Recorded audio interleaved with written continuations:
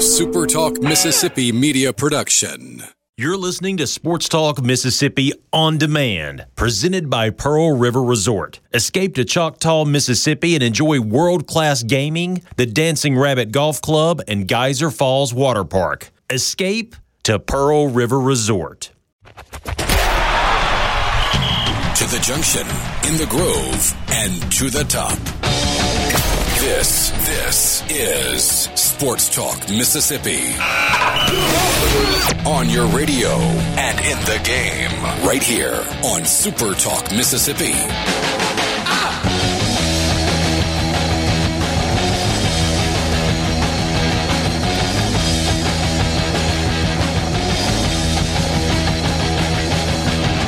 Back with you for a Wednesday afternoon edition of Sports Talk Mississippi, streaming at supertalk.fm. Richard Cross, Michael Borky, and Brian Haydad, thank you for being with us. A big heaping dose of Major League Baseball playoff action is happening right now. Or like first game in action in Atlanta. Well, I mean, I guess that would be accurate, considering that they are in the bottom of the 12th inning. Rule change for the playoffs. In this 60-game shortened regular season, we had the runner on second automatically to begin an extra inning frame. Not the case in the playoffs. And guess what we've got? We've got a return to long baseball games. Bottom of the 12th inning, a scoreless tie. First time ever. 0-0 between the Cincinnati Reds and the Atlanta Braves. Cincinnati, no runs, 9 hits, and an error in the game. The Braves just got their third hit of the game. They got a leadoff single in the bottom of the 12th inning. They are currently batting with a runner on first and 1 out. Austin Riley made a huge play earlier in the game, kind of a diving defensive tag to get a runner out that was trying to go home. 2-3 other games going on right now. Astros trying to sweep the Twins in the best-of-3 series. They lead 2-1. Minnesota is trying to avoid losing its 18th consecutive playoff baseball game. Through 6 innings in Chicago, Cubs lead it 1-0 over the Miami Marlins.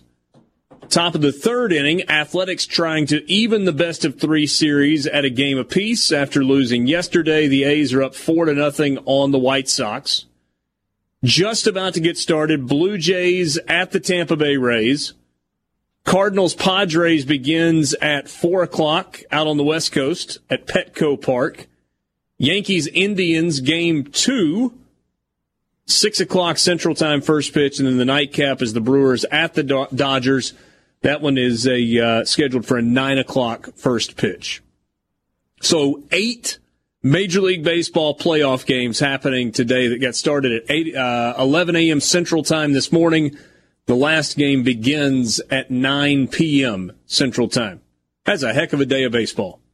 What's up, guys? How are you today? Not near as excited about playoff baseball as other people. Who, me? Me. I try, man. I've had the Braves game up, and everybody keeps telling me, "Oh, playoff baseball's awesome. Just wait till the playoffs. I know the regular season's boring. Just wait till the playoffs." And so I pull up Braves Reds, and I mean, what is this? Am I supposed to, in the middle of football season, get excited about this? I mean, come on. I mean, I would be locked in if my team was playing, but as I'm not, you know, I'm in my usual postseason mode the past few years, which is anyone but the Dodgers. Yeah, and that has worked pretty well for you so far. I am so nervous that we could get an Astros-Dodgers rematch. I have no idea what I'll do. So, yeah, scoreless in the bottom of the 12th of the Braves game. We'll keep you up to date with what is going on there. Don't forget the C Spire text line is open to you.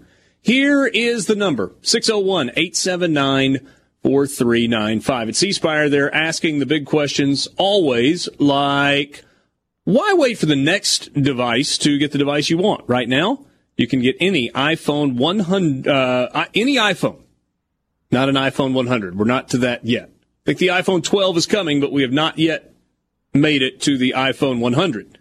You can get any iPhone for $100 off, though, at your local C Spire store and online at cspire.com. So a bunch of Major League Baseball stuff today. Borky says that we're going to have a debate reaction show. All right, guys. Take it easy. I'm taking the day off. Hey, Dad, why don't you lead us off on debate reaction? I will say one thing to you about that, and then I promise we will leave it alone. And this has nothing to do with anything that was said. Actually, it has everything to do with what was said, but not specifically about one candidate or the other.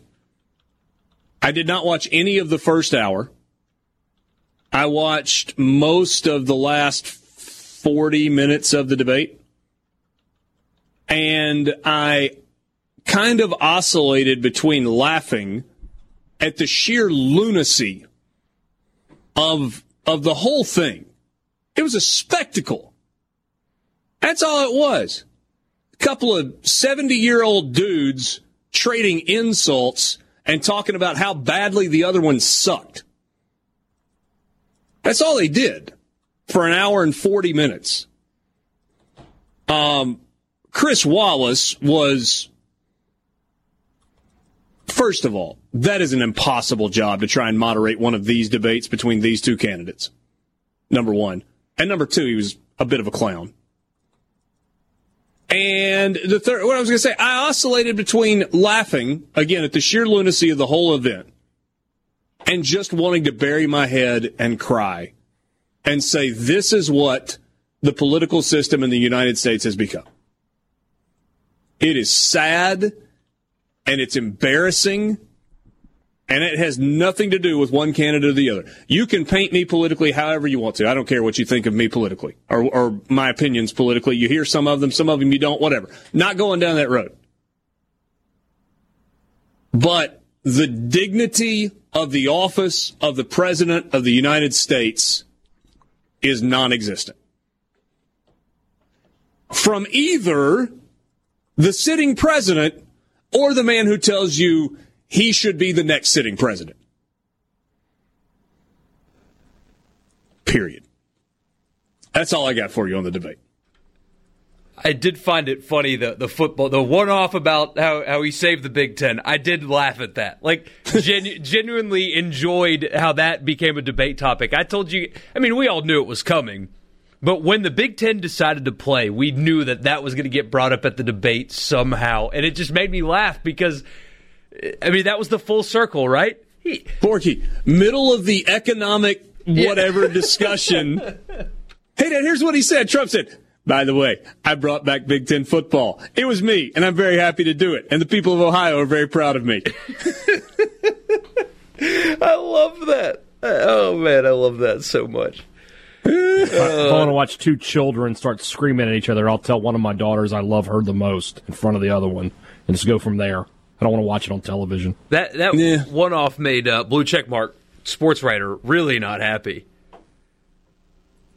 Which one? Oh, all of them. My goodness. I just. One in particular? Oh, Trump didn't save Big Ten football. Yeah, he knows that.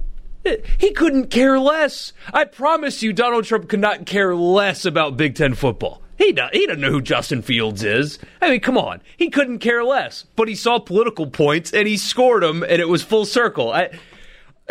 Aside from the same observation that you made, I did genuinely enjoy that moment right there. Because that was just pure galaxy brain politics. And I appreciated college football getting brought up in a debate. Sunday's game between the Tennessee Titans and the Pittsburgh Steelers has been postponed as a result of multiple positive COVID-19 cases affecting the Titans.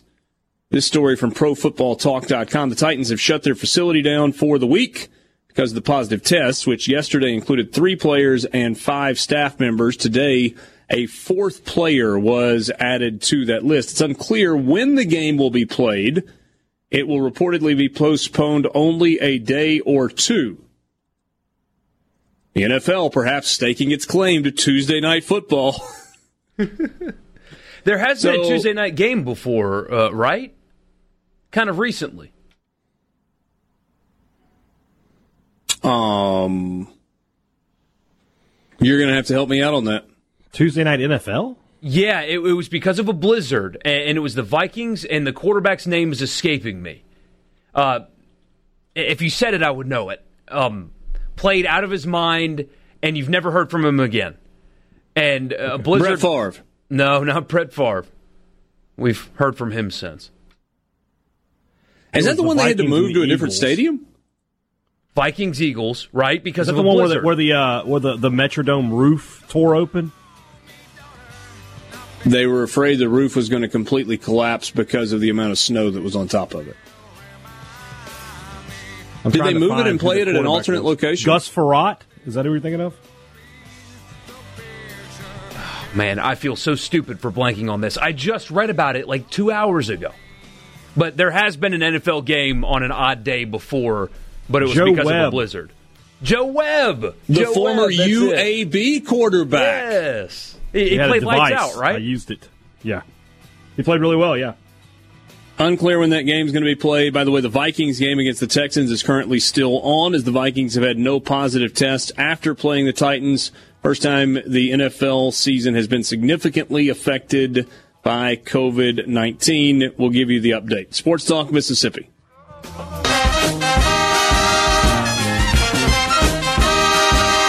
Sports Talk Mississippi, streaming at supertalk.fm on this Wednesday afternoon, middle of the week. Couple of days now to digest a tough loss for the Saints on Sunday night. Deuce McAllister joins us right now to help us do just that. You know him as the color analyst on the Saints radio network and former All-American at Ole Miss, All-Pro NFL running back, all-time leading rusher in Saints history. Is that what he's known for? I'm about to say, he's known for being the radio guy?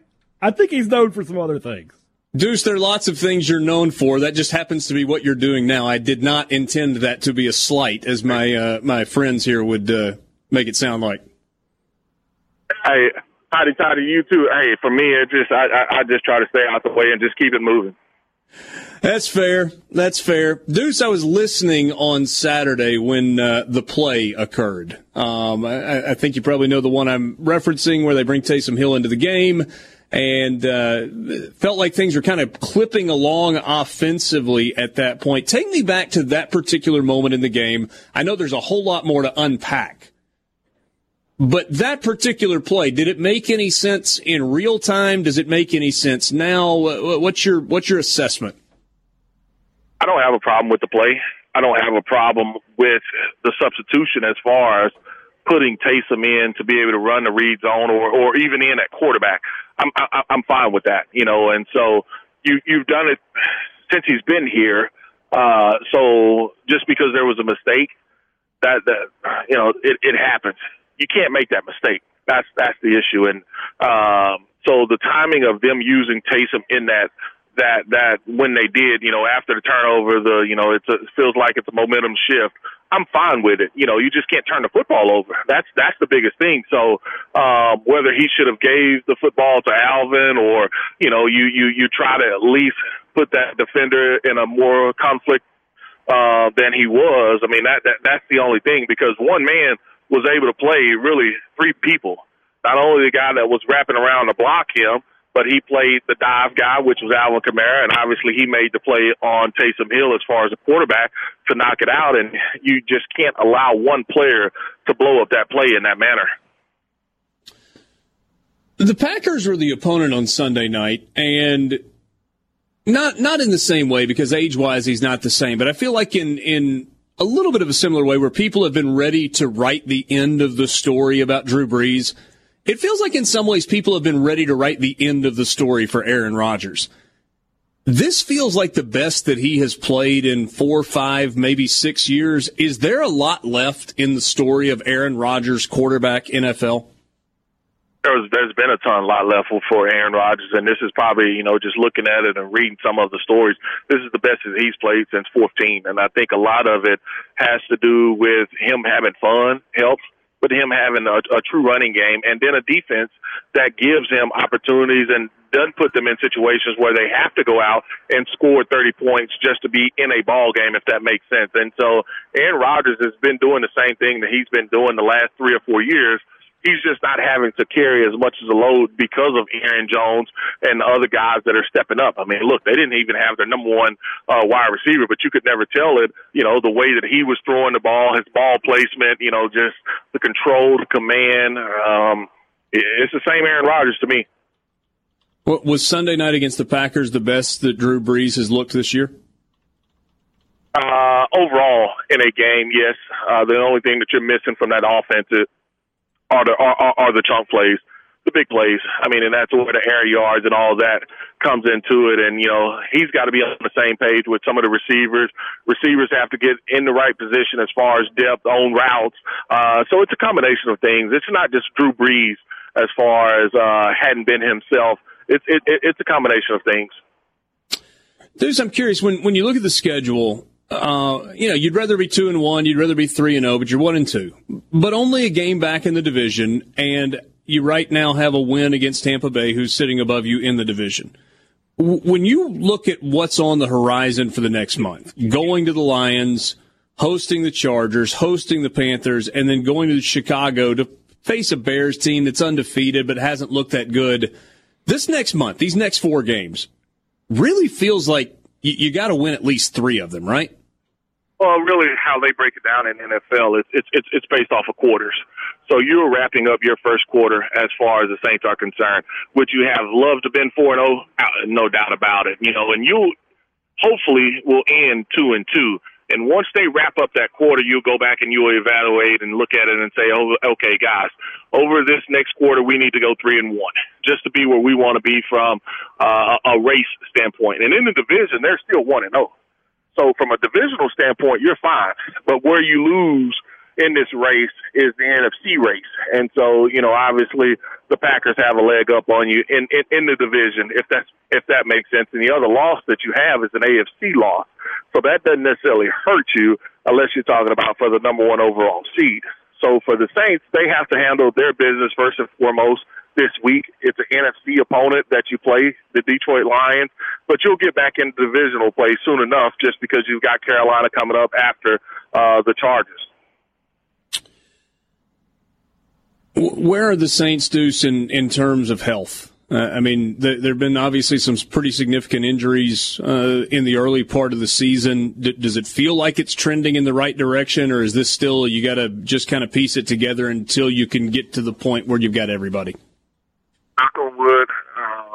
First and foremost, that can't be an excuse because the other team doesn't care who suits up. They are just ready to play football. So you can't technically use that as an excuse, but. Right. You are trending in the right direction with Michael Thomas being able to come back. We'll see if he can get back this week. You should get Davenport back, your starting defensive end who hadn't played at all this year. You should get him back this week. So you're trending in the right direction. You're probably going to be without Andrew Speed for the next 3 to 4 weeks, which is unfortunate because, he was doing some really nice thing in the run game and had moments as far as the passing games are concerned. But overall, you'll see your number 1 draft pick, Cesar Ruiz, will start at one of those guard positions. They will move the right guard Nick Easton over to left guard. So you've got some pretty good guys that have played a lot of snaps outside of Cesar Ruiz. He will be with those guys pretty much, full-time instead of coming in for a series of 2 like he has the last 2 weeks. Deuce, it was 2 weeks ago. It was week 2 where we had the rash of injuries in the NFL, and a lot of them were season-ending injuries. That was like 5 ACLs or something like that. So maybe general question, but also specific to the stadium where it happened. MetLife Stadium where the Giants and the Jets play. It sounds like there's a significant amount of complaining about that turf. How much there are a lot of artificial surfaces in the NFL. How much variance is there, though, from building to building, stadium to stadium throughout the league, even within the confines of artificial playing surface? There's a difference. I mean, so you want to know, hey, look, is this a new artificial surface, what brand are they using? Is it packed down really good? How much, have guys been on it? And the thing for a player is it differs on what type of shoe, what style of shoe you're going to wear, because you don't want anything that's going to grab a lot as far as that surface is concerned. I mean, on some of them, you can literally put on a basketball shoe and go out there and play. On some of them, you need something that has, some grabbers or at least some type of traction, and some guys feel comfortable playing with the small screw ends. So it makes a difference. I mean, but look, man, all the trainers tell you, hey, look, pack 3 or 4 different pair of shoes. You bring the shoes, you go out there, you warm up, you try them. You don't like them, you still bring an extra pair, you put them on the sideline, you go and play. I'm assuming that you preferred playing on natural grass? I preferred grass, but if I was in the dome, I was fine there as well. I mean, just because we practiced and I played my home games in a dome as well. And then I knew the temperature was going to be 72 or 74 degrees inside of a dome. Grass, man, you may get hot, you may get rain. You never knew. Was it the old turf in the dome still when you played, or had they switched it out and it was kind of like the first iteration of the field turf? I played on both. I played on the old concrete with just a carpet on top of it, and you were going to get scarred up, bruised up. So I played on the first generation of the field turf as well, which they don't use as much tire. And now, that it's not as much red sand as well in there. Was there anything that was desirable about playing on that old AstroTurf, just the carpet on top of the concrete? That's all it was. I mean, it was carpet on top of a concrete, and you would go out there. It was fast, you could right? Hear the dead spots. You could hear the dead spots where they would try to cover it up, but that's what you were playing on. Man, thankfully we've come a long way from that. Not as much carpet burn. Deuce, always appreciate your insight. Look forward to talking to you soon. Thanks as always. No problem. Thank you, gentlemen. Deuce McAllister. I didn't necessarily intend to go down the road of like a history of the playing surfaces in the Superdome, but kind of went that way. You guys notice Deuce is like a no excuses guy? You bring up an injury, he's like, first of all, everybody has injuries. Didn't hate the play call, didn't hate the substitution, but you can't turn it over. It's pretty straightforward there. As always, good stuff with Deuce McAllister, who joined us on the Farm Bureau phone line. Check out favorites.com and go with the home team, Mississippi Farm Bureau. Interesting announcement earlier today from the governor of the state of Mississippi, Tate Reeves. The statewide mask mandate expires at 5 o'clock tonight. So you have a mandate to wear a mask for another hour and a half. But there are some exceptions. Tate Reeves said, I'm not extending our statewide mask mandate, but it's clear that masks work. That might feel like a bit of an oxymoron. Here's what else he said. It's the smart, prudent thing to do, but there is a difference between something being wise and something being a government mandate. We have to reserve that for our most critical moments. So the statewide mask mandate that was set to go into effect tonight and last until November 11th is not being moved forward. So the new executive order has some limitations in it. Also, Tate Reeves encouraged schools that are closed due to COVID-19 to reopen as soon as possible. Because you've got examples all over the state of Mississippi of schools that are open and are doing quite well. Masks will still be required in schools. Group gatherings where people are unable to social distance will still be limited to no more than 20 people indoors and 100 people outdoors. And stadium capacity for high school football games has once again been increased. We are now up to 50% capacity for high school football games in the state of Mississippi. Before you ask, let me answer. No. The stadium capacity for college football stadiums has not been changed. It is still 25%. Now, here's my curiosity. The way these orders have gone, we've gotten 25% for college stadiums, and it was 2 per participant in high school venues, right? Football players, cheerleaders, dance team, band members, etc. For every participant in an event, you could have 2 spectators. There was some outcry, especially from fans of high school football, parents, grandparents who want to see their kids perform or play, that if you can do 25% in college stadiums, then you can do 25% at high school venues. And shortly thereafter, the governor made the change. Will there be a similar outcry from Mississippi State and Ole Miss in particular to say, hey, hold on a second, whoa.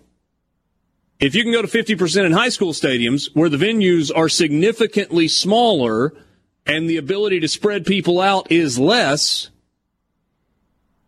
why can't we go to 50% also? There should be, if there's not.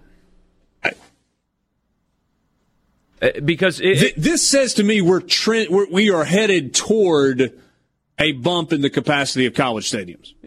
Right. And that will be great, but if high schools can do it on Friday, why can Mississippi State not do it on Saturday?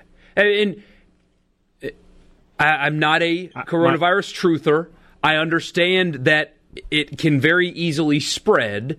I'm not doing that, but the clubs in Starkville and in Oxford and in Hattiesburg can be at 50% capacity where it's close quarters inside, but the stadium has to be at 25% capacity when there's more ability to space out and you're outside. I mean, none of this makes any sense. What is the rationale behind this? Yes, there are more people that will be in Starkville than will be at a game on Friday night. Any game. Of course, there will be more people, but the colleges are more equipped to have better sanitization and like people making sure that masks are on, and they have more resources to make sure that everything is done appropriately than your local high school. There's a little bit more money involved when it comes to an SEC school.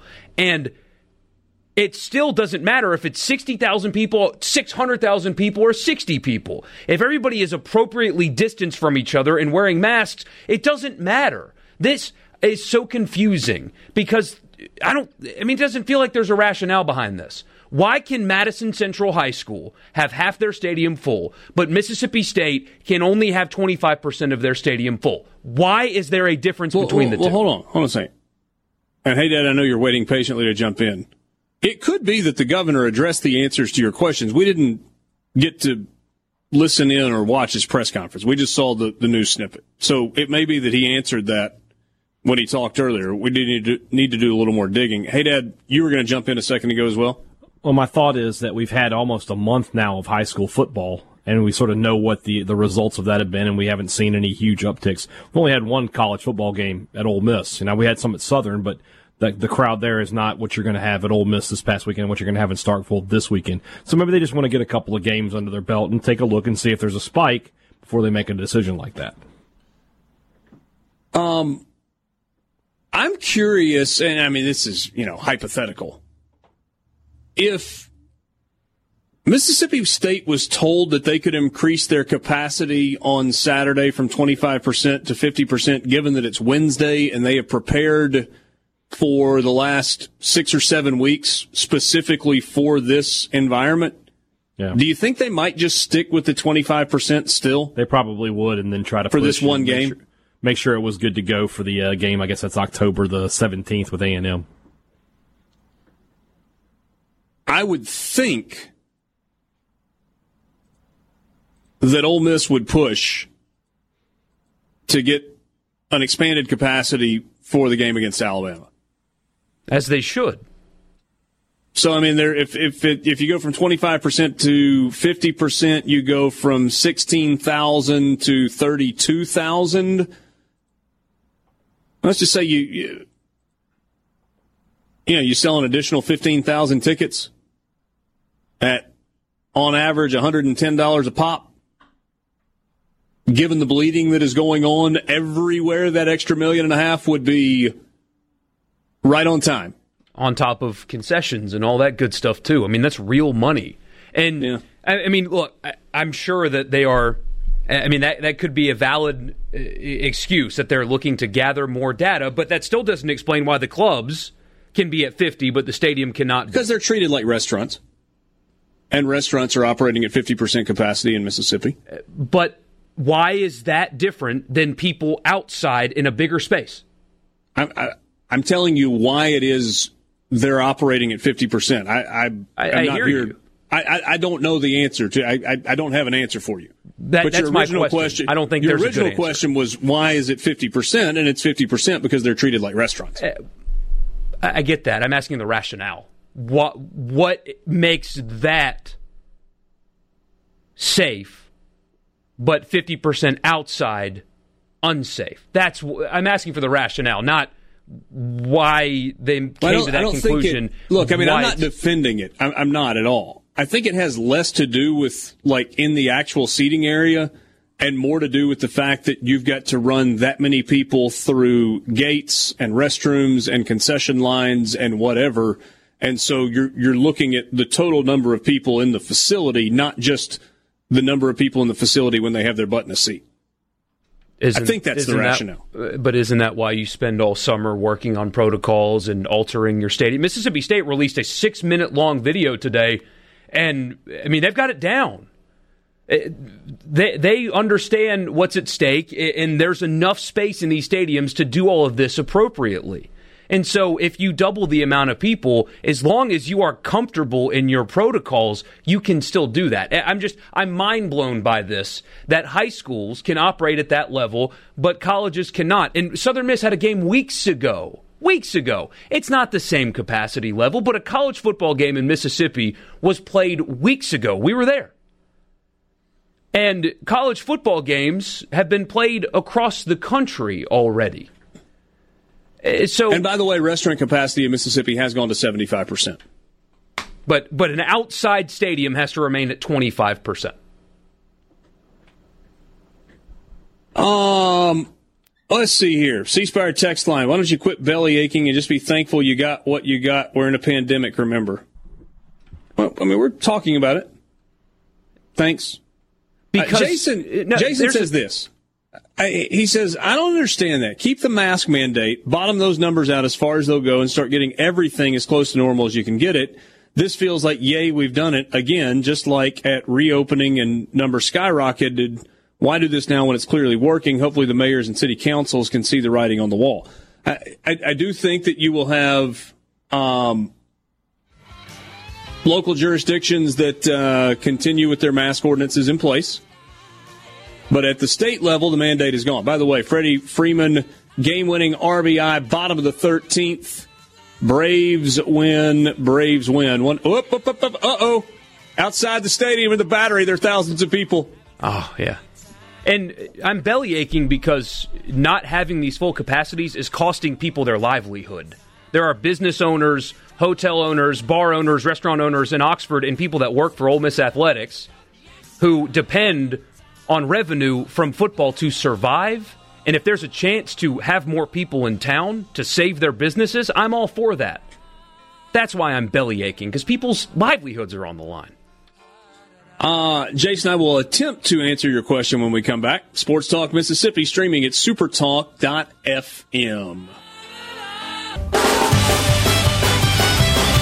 Back with you on Sports Talk Mississippi, streaming at supertalk.fm. The topic du jour right now is the announcement from the governor that the state mask mandate is lifted effective 5 p.m. tonight.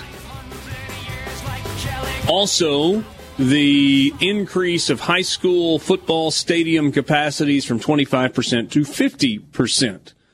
Borky thinks it's ridiculous that college stadiums were not given the same opportunity. Well, especially when their clubs and suites are allowed to be at 75%. The indoor, close-quartered clubs and suites can be at 75%. But no, the open, 50%. Read the order. Okay, I don't have the order to read. What it says that the suites in football stadiums can be at 75% now? College and university outdoor stadiums, attendance at events held in college and university outdoor stadiums shall be permitted subject to the following limitations. Seating capacity. Bowl seating. Bowl seating should be limited to a maximum of 25% seating capacity, depending on space available to ensure 6 feet social distancing. Club areas. Indoor club areas shall be limited to a maximum of 75% seating capacity, depending on social distancing. And this is like the new order? Yes. With an additional 25% seating capacity in any outdoor seating areas of the club. You got that indoor-outdoor hybrid situation in some of these clubs. So the seats outside, 25%. The availability inside, 75%. Gotcha. Makes no sense to me. I don't know. I do think that you're going to see the capacity restrictions rise for outdoor seating as well, I think. This obviously happened right as we were coming on the air. We'll ask some people and see what we can put together. Jason, you asked a question earlier. You asked about why the mask mandate would be lifting when the governor says it's working. Here's my best guess. Borky and I were talking about this earlier off the air. So one of the key tenets of conservatism is limited government. And I think this is a conservative governor saying, we did this when we had to do it, but we don't think we have to do it anymore, and therefore we're going to back away and stick to kind of a principle of conservatism. That's my best guess. I don't know how else the governor makes the statement, clearly masks are working. What's wise and prudent is not the same thing as what deserves a government mandate. We're going to save those for when they really matter. I mean, I think that's the rationale. And that makes sense to me. C-Spire text line, if high schools can go to 50%, college games should go to 60%. They got the equipment to do this stuff safely. Eventually we have to move on to the flu, the flu is just as bad.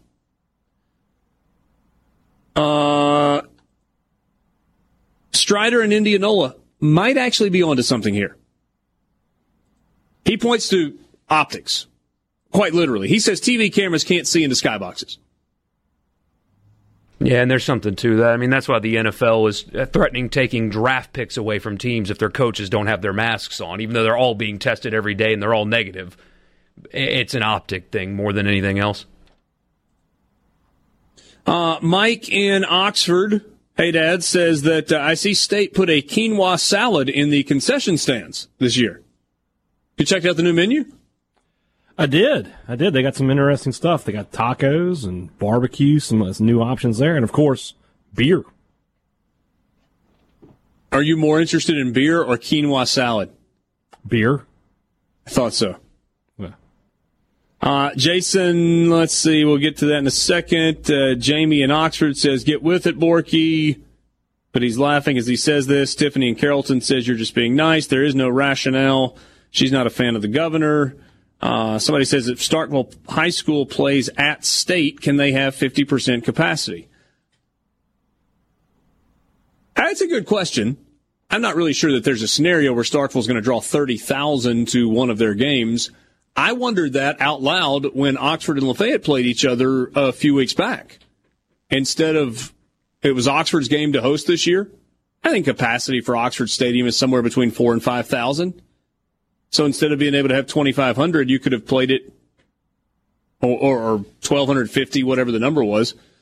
You theoretically could have played it and just had everybody that wanted to come if they played it at Vaught Hemingway. No, somebody says, no kidding, I owned a restaurant. We'll take what we can get right now.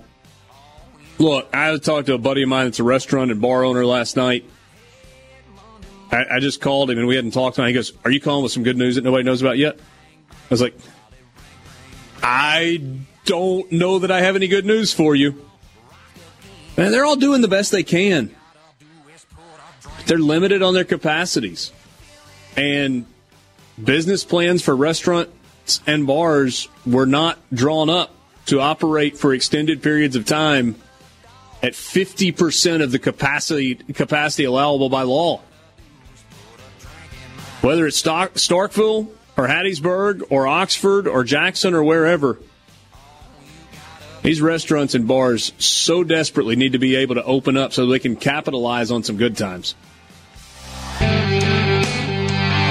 Start of the 4 o'clock hour with you on Sports Talk Mississippi. Richard Cross, Michael Borky, and Brian Haydad. Going to go right back to the Farm Bureau phone line. Check out favorites.com and go with the home team, Mississippi Farm Bureau. Trey Schapp, who you have heard from before, covers the Arkansas Razorbacks, has for a long time. He is at The Buzz in Little Rock, and he joins us right now. Trey, what's up, man? Hey, Richard, how are you? Doing well. Always appreciate some of your time. I'm curious, general reaction to Game 1 for the Razorbacks last week as they opened the season and opened the Sam Pittman era.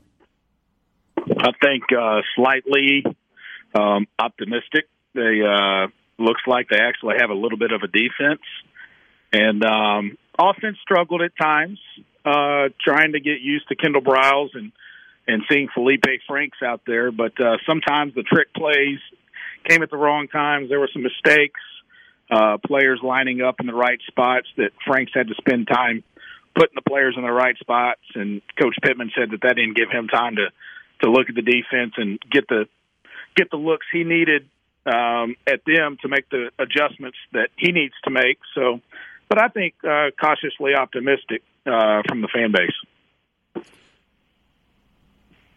Felipe Franks, obviously, he's not a long-term solution. How would you grade the way he played? I mean, to me, just kind of what I was able to watch of it, looked okay, looked good. Maybe not great, but kind of what you expected? I think so. I would say C+, B-.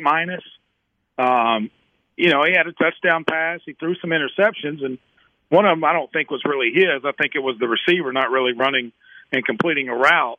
And then one was his. But I think C+, B-. He did have the pass to Treylon Burks. It's interesting. Treylon Burks picks up his first touchdown of his Razorback career, and he's a sophomore already. But I think Felipe, he throws the ball well. Good spin on it. Can really air it out, ran when he needed to at times, and kind of directed the offense when he got outside of the pocket. There was a time I remember, Richard, where he rolled out to the left, a right-handed quarterback rolls out to the left, and he's actually telling one of his I think it was Boyd, a running back, to block one guy to keep him off of him, and then he was directing a receiver down the field to come back to him so he could hit him with a pass, and was able to do that and pick up a first down at a crucial point there in the first half. Kind of looks like backyard football where you're directing traffic as you're getting ready to throw. I am curious your takeaway on Georgia and what you thought, because, I mean, Georgia, Florida, the two teams picked to be at the top of the East. That was a pretty abysmal first half offensively for Georgia. I thought they looked better in the second half, especially once Stetson Bennett came into the game. Are you buying Georgia? And that was just maybe kind of first game, new quarterback, new coordinator, all of that good stuff. Was it a function of Arkansas's defense, maybe a little of all of the above? I'm buying Georgia's defense. Man, okay, they're really, really good. And you look at the snaps that they played total defense. So you look at Arkansas's total offensive snaps, and the Georgia defensive line, no player played more than, I think, 32 of those snaps, maybe 33, wow. And I think there were like 70-something in the game. So that shows you right there that they have a lot of depth, and they can interchange on that defensive front. The other thing is, Richard, it's like a brick wall trying to run through it. Arkansas tried everything. They even tried some trickeration to get something to open up, and it backfired. And Georgia got a safety out of it. Plus, they had a pick six as well on defense. So I'm buying the Georgia defense. Georgia offense now, I think they're going to struggle for a little while until they figure it out. And I think JT Daniels, I wouldn't be surprised if I think Stetson Bennett probably starts against Auburn, but I wouldn't be surprised if JT Daniels comes in if Bennett struggles at all against the Tigers this Saturday. Trey Schaap from 103.7 The Buzz in Little Rock on your radio, visiting with us on the Farm Bureau phone line. So let's skip ahead to this week. Mississippi State, the opponent, and my guess is that maybe Arkansas fans looking at Mississippi State a little differently going into this game than they would have 5, 6, 7 days ago? Oh, I definitely think so. I think last Friday, Arkansas had a different outlook of Mississippi State, even probably Saturday morning before they even got up and finished their coffee or their morning breakfast. Mississippi State's a good football team, and Mike Leach is a great coach.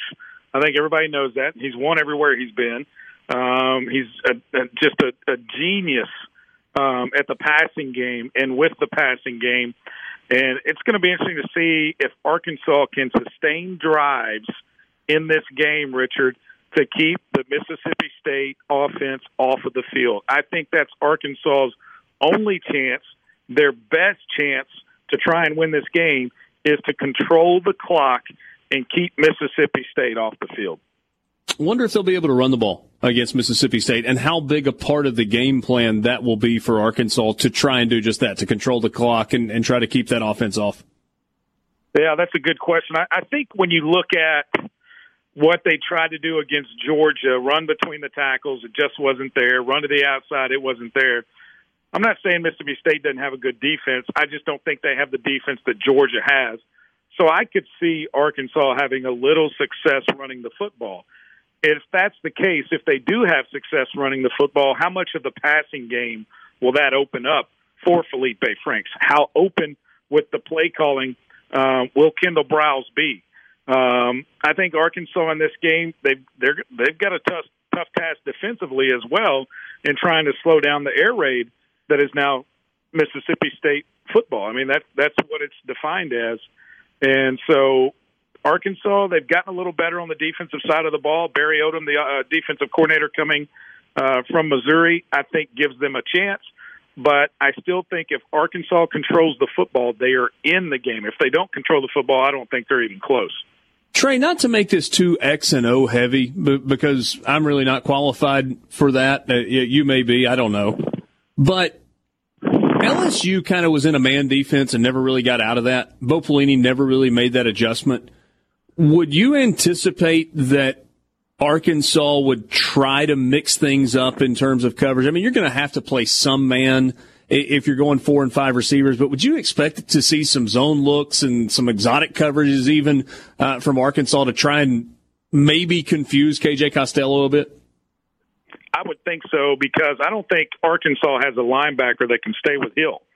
And so when he slips out of the backfield, I'm not sure who they're going to put that can go with him. They might even have to bring in an extra, defensive back to kind of maybe play that spy game on him. But then if he's going to run between the tackles, well, you're going to have your linebackers in there.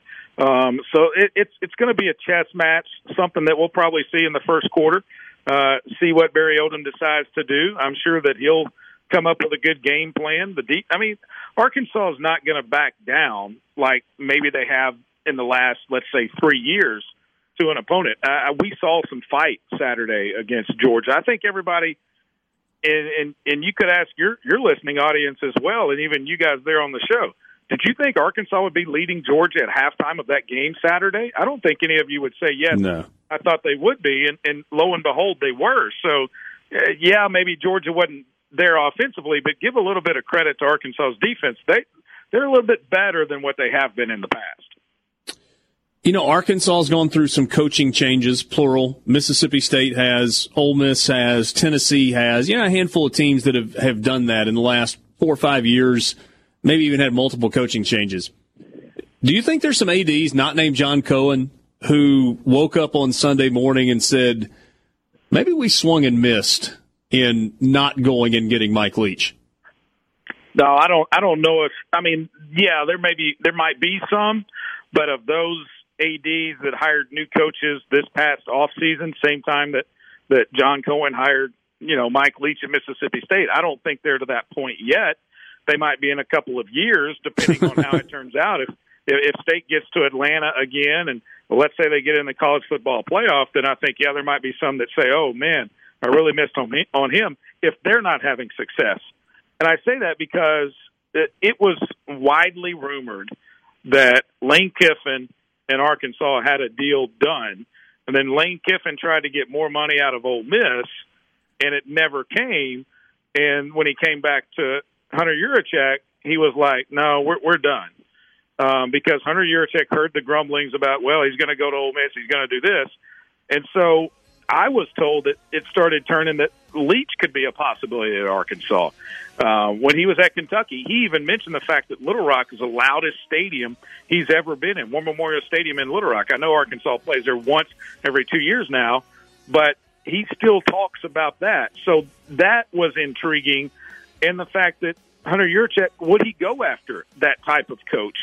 And then all of a sudden it comes out of left field that, he's going to Mississippi State, and Hunter Yurachek turned and went and got Sam Pittman. He wanted a guy that wanted to be at Arkansas. So I only think time will tell. I don't think you can wake up, Sunday morning and look back in the paper at Saturday scores and everything and read the game profiles and boxes and, man, we really missed on him. I don't think those ADs that were hiring coaches back in December can sit there and say that right now. Trey, thanks so much. Always good to visit with you. Hey, I just want to make sure 2 feet on the ground all day last Saturday, correct? Yeah, other than when I went to a knee. Oh, okay. But not for the reason not for the reason that other people went to a knee. I got you, but it's Ole Miss, Florida, so I just wanted to make sure you were able to keep both feet firmly planted on the ground. Yeah, I made it through unscathed. I'm staying at your place down there this weekend, buddy. I just wanted to let you know. Oh, good for you. You going to play? Yeah. It's going to be cold Saturday morning, but I'm going to try. We went off at 10 after 8 this morning, and it was 52. It warmed up in a hurry, though. It was really nice. 42 Saturday morning. 42? Yeah. Yeah, you'll be all right. Okay, thanks. See you, dude. See you, buddy. Thanks. Back with you on Sports Talk Mississippi. Appreciate Trey Schapp joining us. Radio host at 103.7 The Buzz in Little Rock. We just ran out of time. And I didn't want to get into an argument with Trey. He's a friend of mine and has been for a long time. But I am intrigued. And this is not an Ole Miss thing. This is a state of Mississippi thing. I'm lumping Ole Miss and Mississippi State together. I think the University of Arkansas, Arkansas fans, Arkansas media, etc., fancy themselves better than Mississippi. And they fancy their program as better than the programs in Mississippi. Now, you could stack a pile of evidence as tall as Michael Borky to the contrary, and you couldn't change their minds. You couldn't change their opinions. I mean, what has Arkansas football accomplished in the last 20 years? They went to Atlanta twice under Houston Nutt. So there's that. Ole Miss has never been to the SEC championship game. Who was that former Arkansas coach that recently? Jack Crow. Who touched on that? I'll try to find the audio if you want me to play it. But basically, like, you don't rebuild at Arkansas. What have they done at Ole Miss? It's like, Jack, what has Arkansas done in a decade and a half? I mean, Jack Crow does have the win against Ole Miss when he was at Jacksonville State. And Houston Nutt loved him some Jack Crow. Oh, did he? I mean, I remember Jack Crow, good football coach. Yeah, he was a real good football coach that day. But, I mean, went to a Sugar Bowl and lost to Ohio State? Well, that win was vacated, so that game never happened. I think that was actually a forfeit, wasn't it? Did they? Arkansas might have the win in that one. Look, did we watch what happened on the field? Did they win the game? The answer is no. Yeah, Terrell Pryor was a pretty good college quarterback, but it's a bizarre, overinflated sense of self-worth. I mean, because other than people in Arkansas, it's generally understood. And, I mean, I listened to an interview recently, last week, that Lane Kiffin did where he straight up said, I had another offer in the SEC, and I picked Ole Miss over the other offer. He's not lying about that. Yeah, and I understand that rumor's floating around. You heard what Trey said a second ago. He said that the rumor was that Lane Kiffin came back to Arkansas looking for more money, and Hunter Yurachek said, "No, we're done." Well, that may be a rumor. That may be the story that's floating around in Arkansas. The story that I have heard, that I trust based on the sourcing, is that Lane Kiffin picked Ole Miss over Arkansas. But Arkansas fans will not let their minds be wrapped around the idea that somebody picked a school in Mississippi. Like, exercised their own free will and said, you know what, I would rather be the coach at Ole Miss than at Arkansas. And the thing is, it's not like that's some kind of far-fetched idea. Ole Miss was in better position to win than Arkansas was. I mean, that's an objective observation. No matter what color glasses you're wearing, Ole Miss had a better roster prepared to win faster than that of Arkansas's. And when it's Lane Kiffin, he could be at Ole Miss for a decade, I don't know. But he strikes me as a guy that has aspirations that extend beyond Oxford, Mississippi, and that's okay. Because to get there, that means he has to win, and if he does, you thank him on his way out the door for elevating your program. But that's a guy that picked a roster that was better prepared to win right now, and that's an objective observation. Why is that so hard to grasp? And please understand, I am not discounting what Trey said. Trey said, there are a lot of people that believe, or the rumor is, or the story goes, that this, he was relaying what people in the state of Arkansas believe about what happened in the coaching search. And that ultimately Hunter Yurachek decided that he wanted to go get somebody that wanted to be at Arkansas, and therefore went and hired Sam Pittman. Okay. Take that at face value. I'm just telling you that the opposite side of that story is, no, that's not what happened at all. Lane Kiffin chose Ole Miss over Arkansas. Period. Neither here nor there. Hey, Dad, on the football side of things, do you anticipate that Arkansas gives a bunch of different defensive looks? I thought Trey's answer was interesting, specifically as it pertains to trying to cover Kylan Hill. He said one-on-one, Arkansas doesn't have a linebacker that can hang with him. Not many people do, but specifically Arkansas with the game coming up this week. Yeah, I'm interested to see that. I looked some of the stats from last weekend, and Arkansas, it looks like their game plan was to sell out to stop the run and try to put the game into, at the time, DeJuan Mathis's hands. That would be a terrible game plan against Mississippi State. But what it lets me think is that maybe their front four is pretty good, so they might be able to put themselves in a position where they can rush 4 and drop 7 and try to eliminate some of that space that Mike Leach is always talking about in terms of what he wants to find on offense. They're going to have to do something. They're going to have to be multiple in what they do, because I think we saw last week, if you just pick something and stick with it, they will pick you apart pretty easily. Yeah. I do absolutely agree with a couple of things that Trey said. One, Arkansas's defense, especially in the first half of that game. Now, it turned a little bit in the second half. Georgia, scores 33 points in the second half. What was the final on that? 38-10? That's final? 37-10. Yeah, because 37-10. The line was 27.5. Yeah. So, Georgia turned it on in the second half offensively, and they got going. Depth may be an issue at Arkansas, but one, I thought the defense was better for the Razorbacks. And two, he pointed out that they didn't back down. It wasn't like, oh, no, it's a top 5 Georgia team. They've been to a couple of SEC championship games in a row. Kirby Smart, talented roster. We got no chance. Arkansas didn't look like that in that game. Before the end of the year, there may be a game or two. There may be a handful of games where Arkansas does look like that. But they didn't in the opener. And I would assume that at least coming out of the gates, they won't look like that on Saturday against Mississippi State.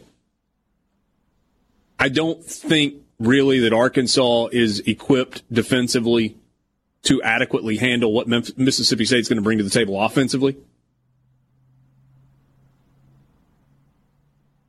If we're being honest here, Arkansas is not scoring 34 points on Mississippi State's defense like LSU did. Because I don't think they're equipped offensively to do that.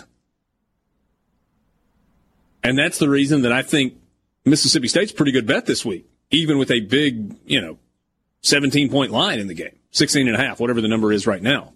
Right. I think that's why it's a good play, because I don't think Arkansas is going to shut Mississippi State down offensively. And while they may have some success offensively, I don't see them replicating what LSU did. No. Franks is a better quarterback than Brennan, but he doesn't have the athletes around him. Whoa. That was a very hot take. What, that Franks is better than Brennan? Yeah. Brennan was awful Saturday. But what has Franks ever shown you in his long career that makes you think he's any good?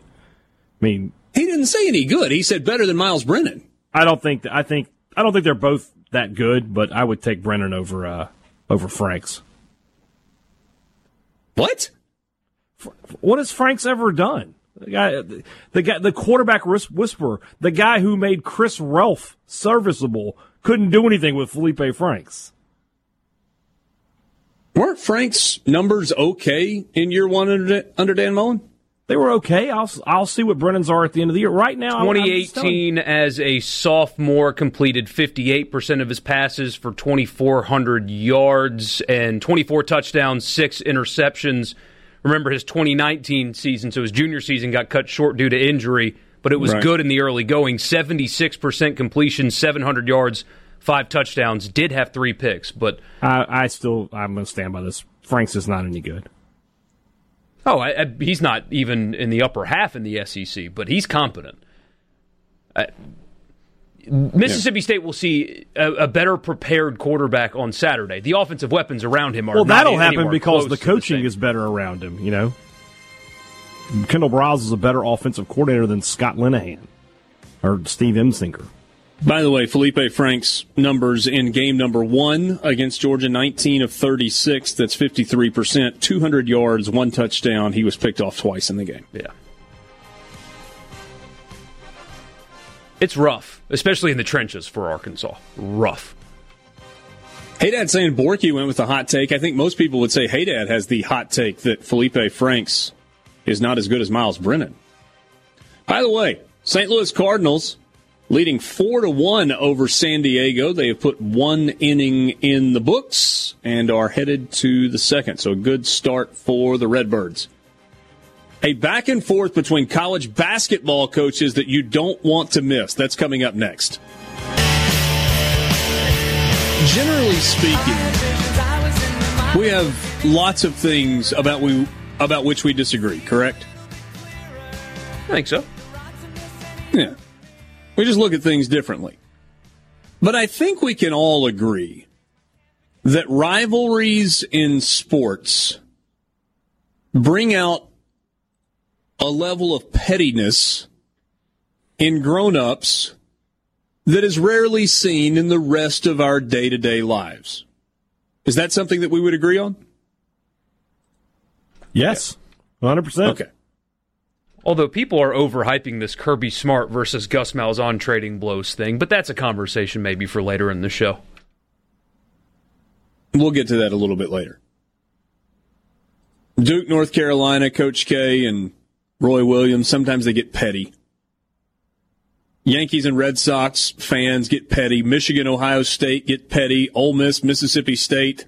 The level of pettiness is sometimes off the charts. One of the great rivalries in sports from college basketball is the rivalry in the Commonwealth between the Kentucky Wildcats and the Louisville Cardinals. No love lost. None. John Calipari was doing a media Zoom call in which he kind of took a shot at Louisville. And then Chris Mack, the head coach of the Cardinals, responded. Let's start with John Calipari responding to a question in a media opportunity. Here you go. Yeah, John, you mentioned that Louisville game, and in your statement the other day, you said you'd hope they didn't want to end the series. Do you think that that's something that they're thinking about? And do you think in your heart of heart that this game happens this year? Well, it's, I'm not going to tell you what they're thinking or what they're doing. I just know that, the terms of the contract, we go there and they come here next year. How about does anybody really know what this virus is going to do? I mean, what if we're next year and we're in the same boat? Then we got them at home with no fans. We don't know. This virus is running us. We are not running this virus. And so, you'd have to talk to them. And my hope is we're playing the game this year, but we're prepared if not. I'm not going to wait. And they tell me, boom, they say, no, bang, here's what we got, another home and home. Here it is. We got people the people want to play us. I mean, they want to beat Kentucky. They want to go again. I mean, so it's but I think that game is good for our state. It should be played, but I'm running Kentucky's program. That's what I do. I'm not telling any other program what they should or shouldn't do. So that was John Calipari, head coach at Kentucky. Chris Mack is the head coach at Louisville, and he responded via a Twitter video yesterday. Here's what Chris Mack at Louisville had to say about John Calipari. Cards fans, your fearless leader, Coach Mack. I keep getting asked, Coach, are we playing the game? Are you scared? Are you a chicken? You won't play Kentucky? As for the UK series, here's the thing. I want to do what's most convenient for John and his program. You do believe that, right? That I want to do what's best for John? Never mind the fact that we had a December 12th mutually agreed upon date to play the game. And never mind the fact that they backed out of the 12th because they were returning from London on December 6th after playing Michigan. Thought it was too close to the 12th. Never mind the fact that December 6th game got canceled. No trip to London. Can we play that game on the 12th? Never mind the fact that they scheduled Notre Dame in lieu of playing us on the mutually agreed upon date of December 12th. Never mind the fact that they called ESPN and tried to change one of our ACC games without our knowledge or permission. Never mind the fact that Coach Stoops and his football program at the University of Kentucky honored that request in football to move Louisville's home game from 2020 to 2021. If you can do it in football, seems like you could do it in basketball. Never mind the fact that the University of Cincinnati asked us to do the exact same thing that we're asking Kentucky to do. And we honor that request. Listen, I don't want to stand in the way of college basketball's best rivalry. Whatever is most convenient for Coach Cal, we'll do it. See you in the Center. Go Cards. Was that Borky? He kept whispering to make his point. Chris Mack, head coach at Louisville. John Calipari responds late last night via Twitter. See you December 26th. Can't wait. It's going to be a bloodbath. Good little healthy back and forth. I know that probably doesn't resonate in the state of Mississippi the way it does in the state of Kentucky. That was pretty good, though. That's what all fans wish would happen between the coaches of that. We talked earlier about Leach and Kiffin being sort of being buddies. They don't want that. You want them talking smack. You want the Mullen Freeze. You want Jackie and Billy Brewer.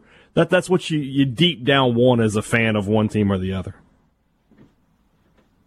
Cal very passive aggressive. The contract says that they're going to come here next year. We go there this year. Look, but we're not going to sit around and wait on them to make a decision. Everybody wants to beat Kentucky. It's not like we're going to have trouble filling that slot.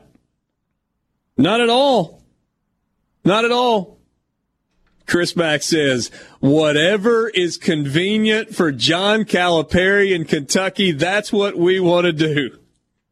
You better win. Passive aggressive. That's what Mack was. If you're going to do this, so you better win. Calipari's 11-2 against Louisville, including 2-0 against Chris Mack. So you better win.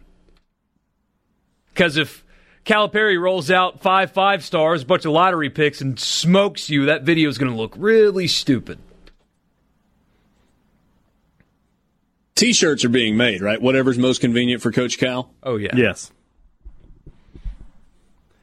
Headline writers in that state will have a good time, too. However the result comes out, convenience will be in somebody's headline at the Louisville Courier-Journal and Lexington Herald. There you go. There you go. Some other basketball news to pass around. This came out, I guess, late last week, and we just haven't really gotten to it. We do have not only an official start to the basketball season, which is November 25th, we now have an official start to league play in the Southeastern Conference. December 29th and 30th will be the beginning of Southeastern Conference play. December 29th is a Tuesday. December 30th is a Wednesday. So your regular midweek stuff right before you get the turn of the calendar. Women's basketball will begin on December 31st, as was previously scheduled. 20 play dates that would accommodate an 18-game schedule with 2 open dates. 10 SEC schools will fill one of those open dates with the SEC Big 12 Challenge in late January. The 4 teams not participating in the SEC Big 12 Challenge will play league games that day. Earlier this month, the NCAA Division I Council approved a November 25th start date for the men's and women's college basketball seasons. When the SEC will begin its non-conference play, teams can begin preseason practice on October 14th, and they will have a 42-day window in which they can conduct no more than 30 practices. So 42 days between October 14th when practice begins and November 25th when the season begins. You can have 30 practices in 42 days, and play gets started at the end of November. How many games does that eliminate? Probably 3, 4. Yeah. So, with all due respect to some of those early matchups, not really missing a whole lot. We'll still get the marquee ones, right? I mean, Ole Miss and Mississippi State both have some pretty significant non-conference games on their schedule. Hopefully they'll find a way to keep those, right? Right. I just have to see who ends up where on the schedule. Yeah, remember last year State went to a tournament, was it Thanksgiving weekend, where they played Villanova and all that. So if was that in Vegas? Like that, no, it was in Myrtle Beach. Myrtle Beach, yeah. Yeah. And because I was just up the road in Charleston the same weekend. Right. So we just have to see. I think Ole Miss was scheduled to go to the Cayman Islands this year for a tournament. That's obviously not happening. We look at Mississippi State was going to a tournament this year as well. Yeah. Oh gosh, it's somewhere. It's in some tropical locale. Yeah. Yeah. We had the battle for Atlantis moved to South Dakota. The Maui Invitational has been moved to Asheville, North Carolina. Had a casino in Asheville. Because you know what they say. Which is a great spot. Asheville is the Hawaii of the East Coast. Is that Hassan Whiteside that said that? Did you guys see that tweet last night? Yeah, he's leaving the United States to move to Hawaii. Like, I can't do this anymore. I'm leaving the United States to go live in Hawaii. Okay, then. All right. Playoff baseball in the big leagues. A's leading 5-2 in the bottom of the 8th over the White Sox. Tampa Bay Rays up 8-2 on the Blue Jays. That is headed to the bottom of the 5th. Fun one in San Diego. Cardinals jumped out to a 4-0 lead. Padres scratched for a run in the bottom of the 1st and a run in the bottom of the 2nd. It is 4-2. They are now in the top of the 3rd inning. final from earlier today. It took 13 innings for the Braves to get a 1-0 win over the Cincinnati Reds. 1 run on 6 hits in 13 innings for the Braves.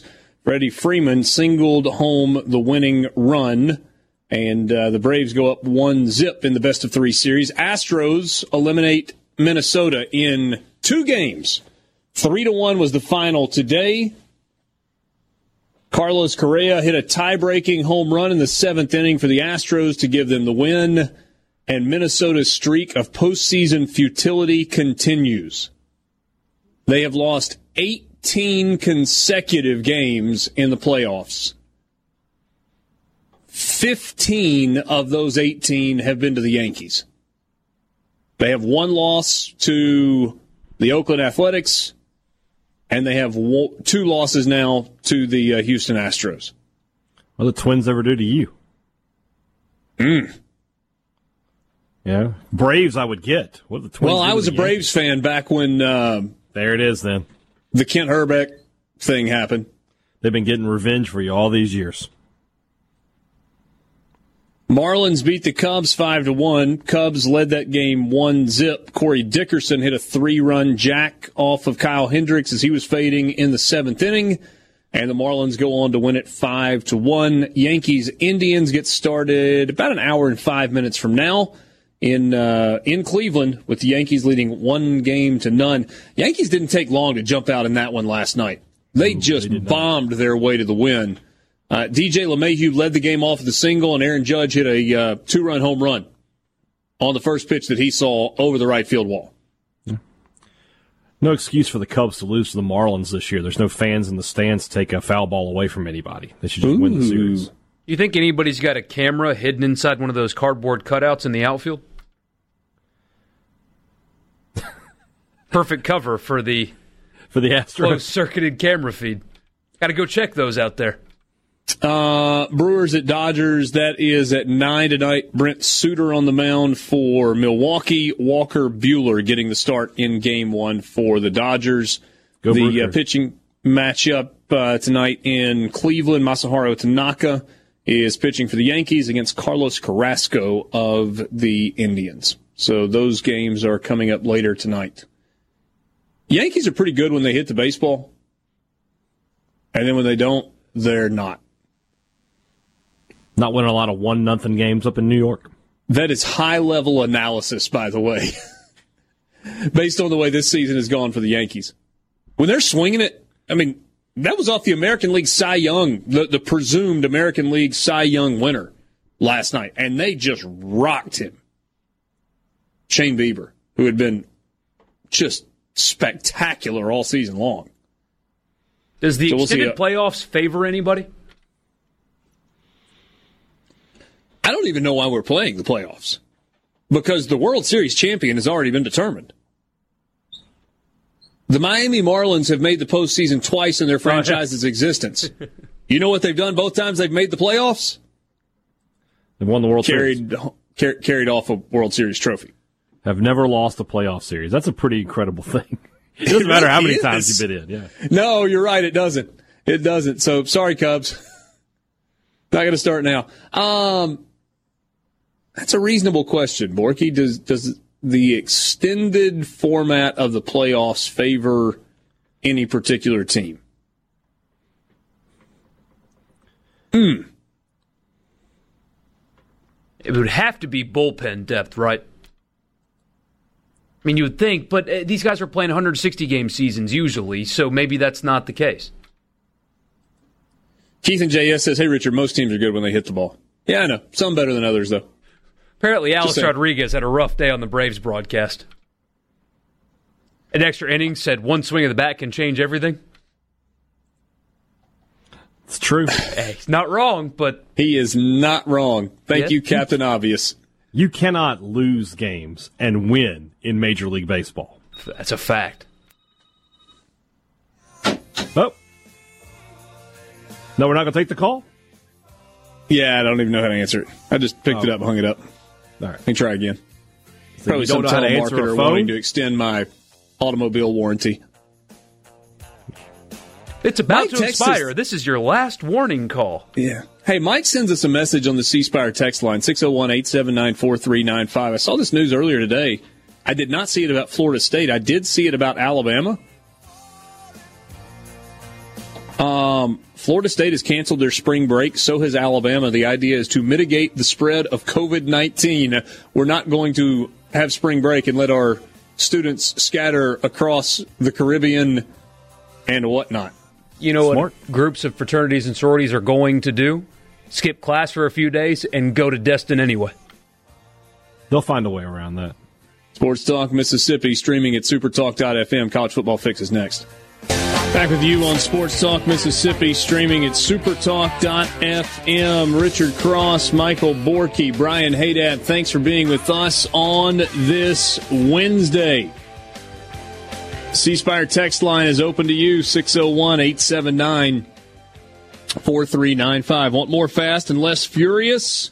Switch to Gigabit C Spire Fiber and see what real internet looks like. No data caps, no long-term contracts, no cancellation fees. You can learn more at cspire.com/fiber. Big things happening at C Spire. That fiber network is continuing to grow across the state of Mississippi, coming to more neighborhoods, more communities all across the state.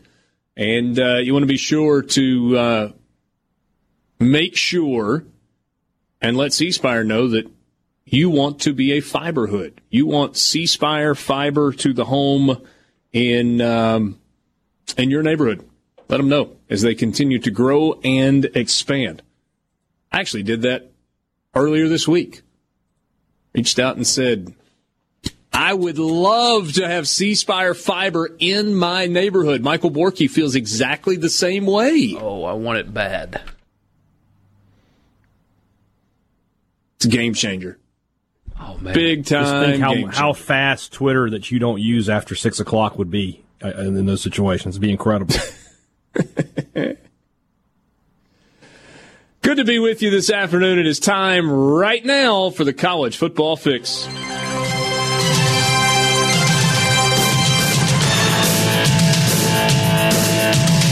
College Football Fix is driven by Ford and your local Mississippi Ford dealer.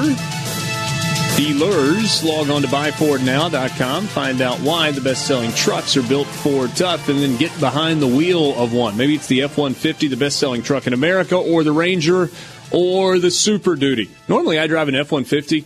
Today, I borrowed my father-in-law's Super Duty. Holy cow. What a great truck that is. Don't tell him I said that, because he likes to make fun of the fact that his truck is bigger than mine. Like, if I'm pulling something, he'll be like, hey, do you need to borrow my truck so you can pull that trailer? No, I'm good. Thank you. My F-150 does just fine, but driving it today, it's great. I like your father-in-law. I think I might want to drink a beer with that guy. Yeah, you guys would get along. Not a beer drinker, so you might have to have a Coke or a Diet Coke or something, but you do that. Don't twist my arm. Do you know where his diploma comes from? I mean, I'm going to assume the same place that yours comes from, but I'm your friend. You know what happens when you assume, right? Oh, well, where does his diploma from? Almost everyone on my wife's side of the family went to school at Mississippi State. Why are me and this guy not bros? You need to connect us, is all I'm saying. Man, you're really not that fun to hang around. That's kind of the... I'm kidding. You kind of open yourself up for that. Yeah, no, Jane's, her mom and her dad and her brother and most of her aunts and uncles all went to Mississippi State. Jane was actually, she was actually enrolled and had a roommate and scholarships at Mississippi State and the whole deal. And with a friend in the spring of her senior year, came to Oxford. I guess they came for some weekend, something or other that was going on, and decided to come back the following Monday for the spring visit day.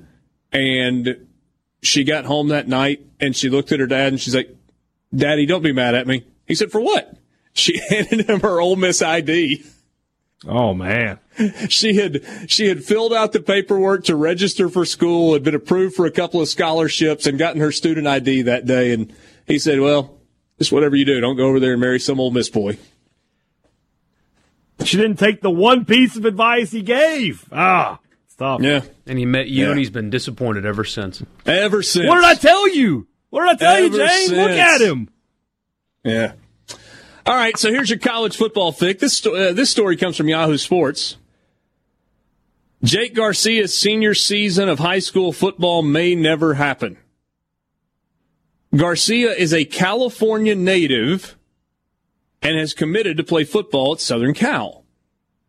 But without California high school football in the fall, Garcia tried to transfer out of state to play one more season.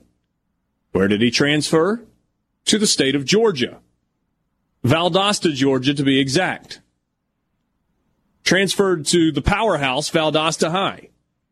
But now the Georgia High School Association has said he's ineligible to play. After multiple reports surfaced yesterday about Garcia's pending ineligibility, Valdosta coach Rush Probst confirmed that his new quarterback was ineligible to ABC 27 in Tallahassee. An appeal of the decision is pending. Garcia's family was hoping to use a Georgia high school sports rule to their advantage because of the coronavirus pandemic. Students transferring into the state must be a part of a bona fide family move to be immediately eligible. So Garcia's parents obtained a legal separation so that his father could move with him to Georgia. This from ESPN. Moving to Georgia wasn't a problem for Randy, who retired in 2012 after working for 32 years with the Los Angeles Police Department. Yvonne, who works as an administrative assistant, had to remain in California for her job.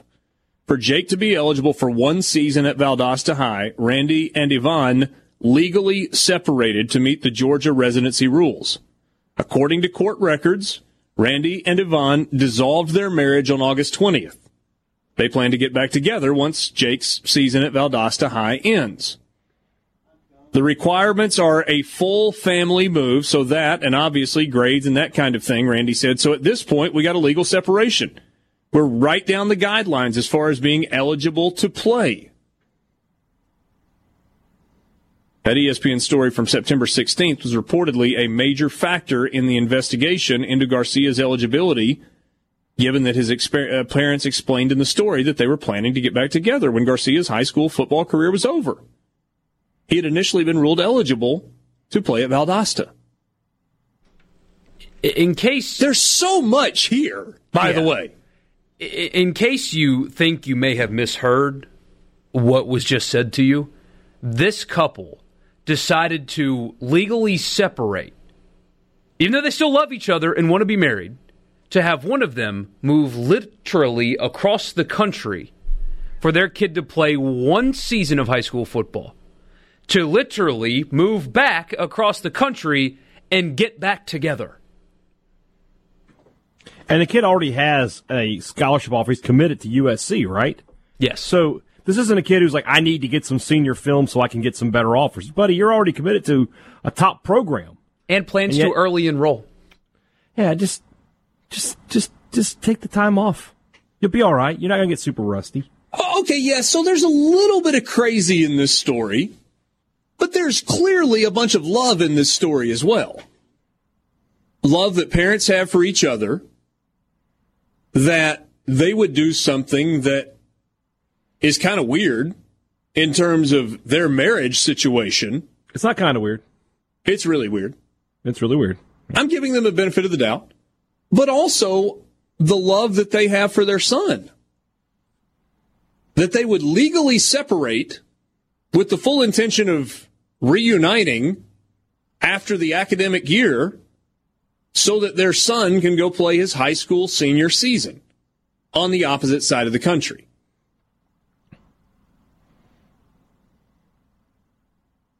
If the rule is full family move and the parents are legally separated, how can they rule him ineligible?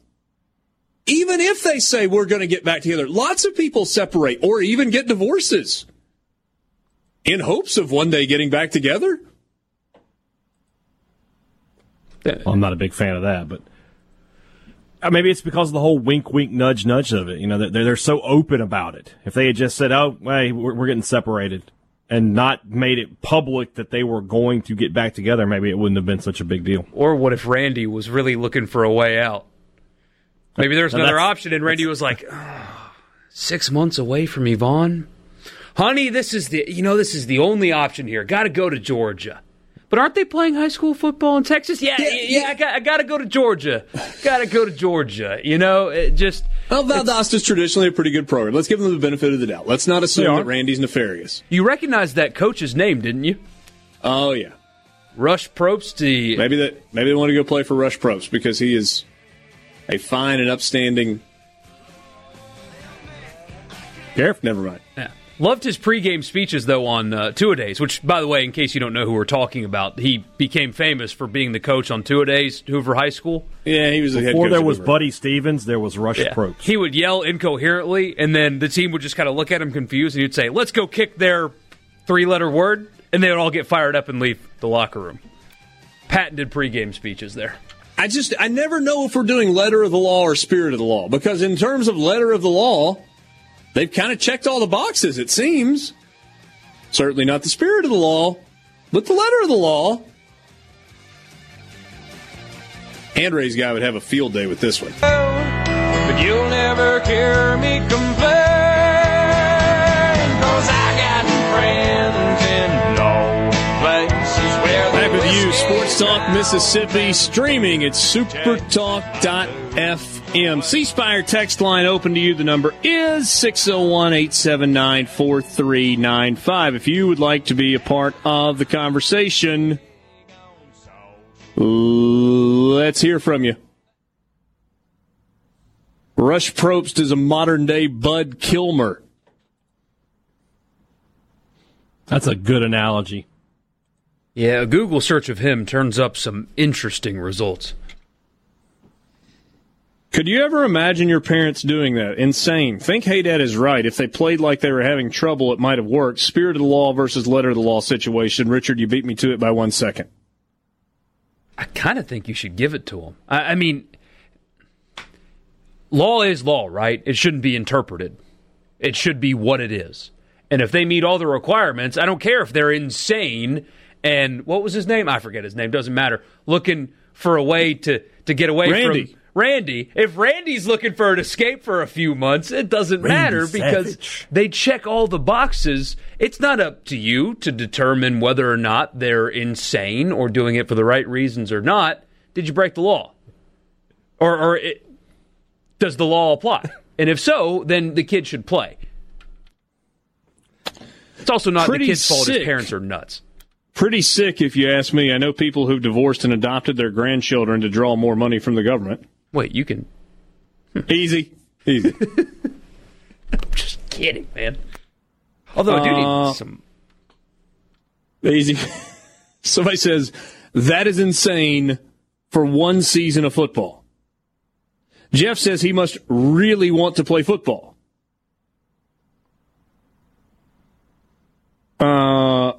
I can vouch for Richard's in-laws. They are fine folks. Richard is the black sheep in that family. I have no doubt about that. Yep. Oh, I hit the in-law, like, Powerball Mega Millions rolled into one. Wonder if they share that sentiment. Probably not. It's about me, though, Borky. TC from Clarksdale, I know this isn't a political talk show, but last night's debate was about like a Mike Tyson, George Foreman, if it ever would have happened, pre-fight interview. It's a pretty good analogy. I did see a video that... So I guess it shouldn't surprise me, but they air American presidential debates all over the world. And oh, great. There was a video of the debate, but in Japan, so it had Japanese translators, and the caption was, doesn't sound any different. Hey, I'm just going to put this out here. We're going to be a bit of a broker. I have been attempting for 2 days to broker a high school football game. I have so far been unsuccessful, but I want to help if I can. I put it on Twitter yesterday. So I have a friend who is an assistant coach at Joe T. Robinson in Little Rock. They are the reigning 4A state champs. Really good program. And their opponent for this Friday night had to cancel because of COVID. And so I was trying to find a Mississippi team that was looking for a game on Friday night. And thought that we had finally found something. I got a message from another friend who knew I was trying to help out that said Hernando is now looking for an opponent on Friday night. Hernando's game with South Haven has been canceled because of COVID issues on the South Haven side of things. So it didn't work out with Joe T. Robinson and Hernando. I think Joe T. is now playing Trinity out of the team out of Texas, and it had to be a home game for them. Hernando also has to have a home game this Friday night. This is homecoming week. So if you are in the state of Mississippi or the outlying areas and you need a game on Friday night, Hernando is looking for an opponent, and we would love to help. We're just trying to kind of broadcast to the masses. And I'll say this as well. If you are in a situation where you have a team, where your team is looking for an opponent, let us know. I mean, I know there's all kinds of brokering and stuff that goes on behind the scenes, and, you know, coaches and ADs are getting together, but not everybody can talk to everybody at the exact same time. We're happy to put the word out there. And if we can facilitate, I mean, I don't mean facilitate in the stands in the sense of we're going to line up the security and the officials for you. You can figure that part of it out. But if we can just help two programs, like do a little matchmaking that are looking for a game because of a cancellation, we are happy to do that. So you can hit us on the C Spire text line, 601-879-4395. You can email me, richard@supertalk.fm. You can, I don't know, send up a flare and try and contact us that way. You can contact me on Twitter, whatever. Dave says he thinks Brookhaven needs a game. Okay. JB says, hey, you have covered virus, debate, and Arkansas high school football. When do we get to talk about crappy college uniforms?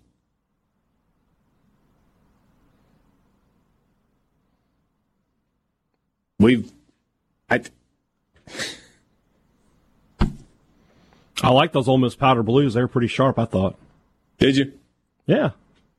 I thought they looked good. That was a good look. I think it's a good alternate look. Yeah, don't overkill with that one.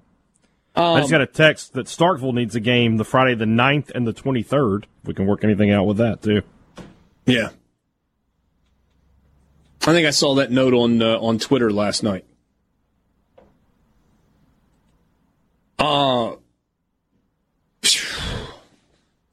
Yeah, no, I did. I'll be honest. There were a couple of times where I looked up and I was like, wait, who is that? Oh, wait, that's Ole Miss.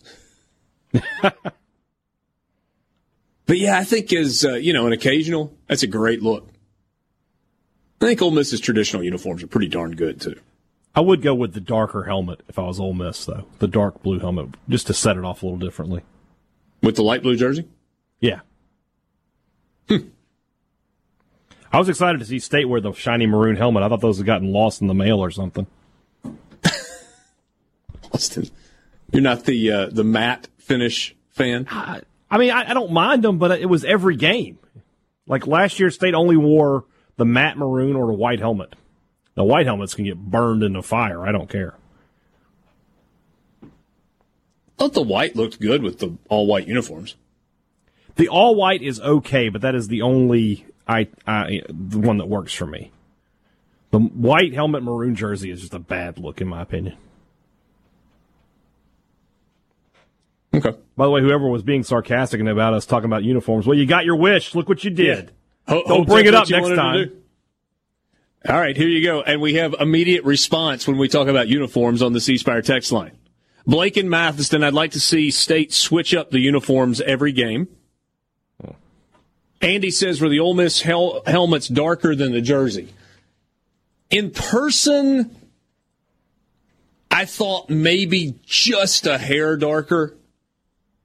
I think it is the same shade of blue,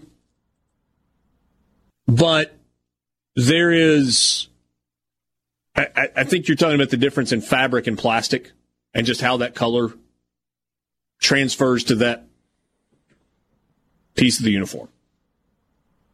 The Saints have the same problem with their color rush. Helmet is not the same color as the numbers on the jersey, but but it's the same color. It just doesn't look the same. Yeah. Mike says he thought the uniforms looked sharp. Agreed. Wes in Batesville suggests that high school football needs an app like Tinder, but for teams to be able to find an opponent. Swipe left, swipe right. Yeah. You have matched with South Panola. Paula says the powder blues need to be worn with pants that have red stripes. At least our white pants don't look like the leggings the Saints wear. Thanks, Paul. A lot of guys don't wear leg pads in the NFL. That's still mandated in college football. Andrew in Dennis says, I'm colorblind, guys. All the uniforms are great. Nice. Sports Talk Mississippi. When we come back, we're going to try a new segment. What's real, what's fake? That's when we continue.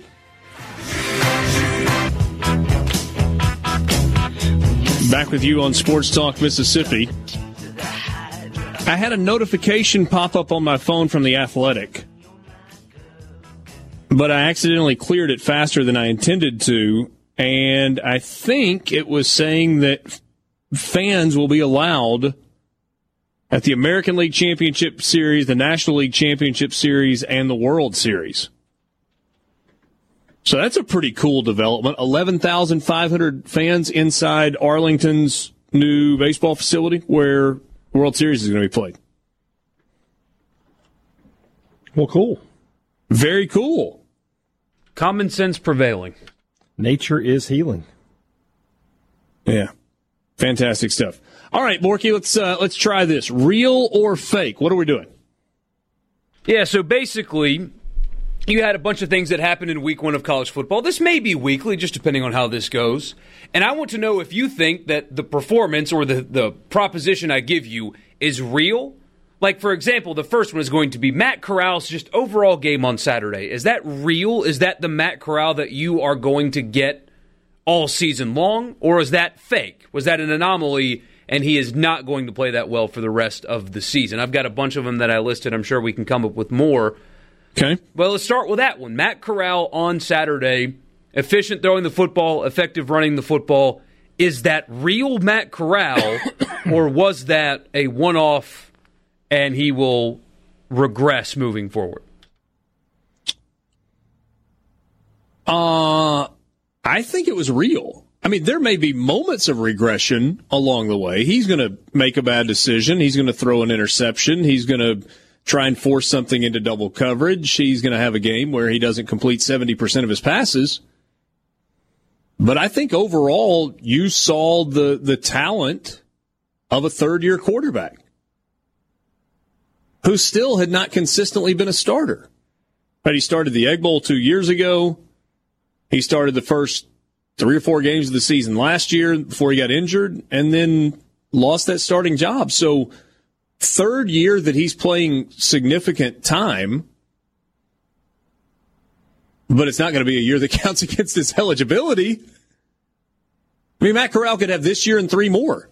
Yeah, he can start for 4 more years, including this one. 4 if you include this year, yeah.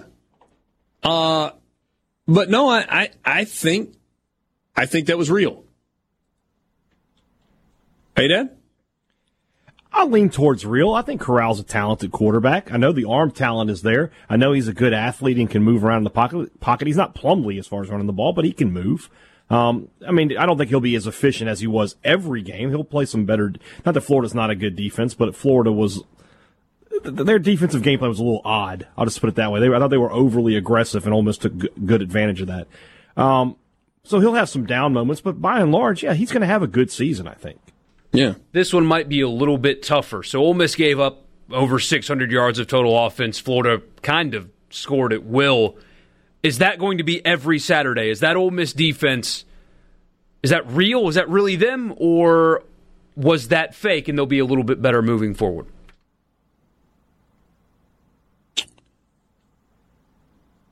Oh, I mean, I lean in the direction of real. I'm not sure that they're going to give up north of 600 yards of offense every single week because I don't think every offense that they're going to face is as good as Florida. For example, I don't think that Kentucky is going to roll up 600 yards of offense this week against this Ole Miss defense. But I think the deficiencies, many of which we talked about throughout the course of the long off season leading up to the start of this year, are real. Specifically, the inability to get a consistent pass rush out of their front 3 or 4. Yeah, I think that piece of it's real and is going to continue to cause some issues. I agree. Ole Miss, I don't think is very good defensively. There's a talent deficit there for sure, and they're going to have to work hard to overcome that. So yeah, now again, it won't be 600 yards every game, but they will be in the bottom 4, I would say, of the total defense in the SEC. Mississippi State had 7 sacks of Miles Brennan in their win over LSU. Is that the real Mississippi State defensive front against an SEC West opponent, or was that fake and kind of a one-off? I'll probably be called homer. I think that's real because I think State is going to be able to get pressure this year. What might be fake is are they going to be able to, be good on the back end? And not that they were really good. I mean, they gave up well over 300 yards passing, but they made the plays when they had to. But I think State's going to be an aggressive defense. Zach Arnett is an aggressive defensive coordinator. He comes from that, basically the Joe Lee Dunn coaching tree. He's going to want to get after the quarterback. So 7 might be a season high, but I think they'll be a team that pressures the passer pretty consistently this year. Yeah, 7 sacks is fake. Yeah. Do they average somewhere between 2.5 and 4 per game? Maybe so. Yeah. I could get on board with that. But here's the other thing. LSU, forgive a hot take here. Ooh. Forgive a hot take. Ooh. LSU is going to be one of the worst offensive lines that Mississippi State faces this year. Oh. They had 1 starter returning on the offensive line, Austin Deculus. Now, I don't know that Arkansas's offensive line this week is going to be significantly better than LSU's was. Kentucky's will be. Texas A&M's will be. Alabama's will be. Auburn's will be. Georgia's will be. Ole Miss's will be. I know nothing about Missouri's offensive line. It's stacked. Okay. Well, then Missouri's will be too. Yeah, I mean, honestly, I don't know. So anyway, the point in all of that is, yes, I think Mississippi State is good in that area. I think they're going to be able to create some pressure for the quarterback. But your initial point of 7 sacks a game, is that real? No, that's fake. That's fake, yeah. Speaking of Mississippi State, although I think I only saw 1, you did have the guy complain about the lack of rushing production from the game. Is 9 rushing yards, is that really how they're going to conduct their offense this season, or was that fake? That was fake. They'll be close. Now, they may not average 100 yards a game, but they're not going to average 9. They'll have games where they're 60, 70, 80 yards rushing. Especially, it's tough when you take sacks into account. State's going to give up sacks. When you throw the ball 50, 60 times a game, they're going to get to the quarterback eventually on some of those. But by and large, I mean, Kylan Hill will finish the year between, say, 500 and 700 yards rushing, I bet. Between 500 and 700. So I think I got to go 491 divided by 9 to get to 500. I mean, it's like 50 or so a game. Yeah. I mean, that seems reasonable. 60 a game. Yeah, I'll go that 9 yards rushing per game is fake. But I don't think it'll be north of 100 when it's all said and done in terms of yards per game average. No. I mean, it never has been under Leach. Over under an average of 55 yards net per game moving forward. For including this game in the average or without this one? The next 9 games. It'll be close to that. Ooh. Close. I mean, it could be like 45. It's just not going to be a lot. It's just not. Yeah. And by the way, just so you know, Borky, that one tweet was the one I highlighted. Go to MSU's football Facebook page, and there are people just like, we can't go on like this. Oh, my gosh. You're just going to have to get used to it. They're in for a long few years. They are. Georgia really struggled to run the football against Arkansas, and Arkansas is famously not very good up front. Is Georgia's inability to run the football, is that really Georgia? Or was that fake and they're going to be much better running the ball? I think 2.9 yards per carry they averaged against Arkansas on the ground.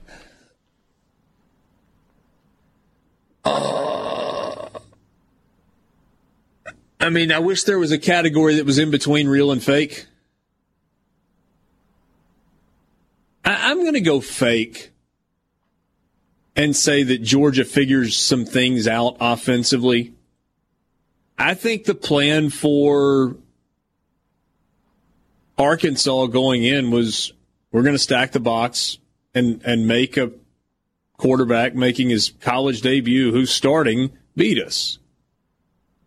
I think when JT Daniels ultimately becomes the quarterback, or if Stetson Bennett the fourth turns out to be the guy, whatever, and they show the ability to throw the football a little bit better, then that will loosen some things up in the running game. If they don't figure out the quarterback, it may be real.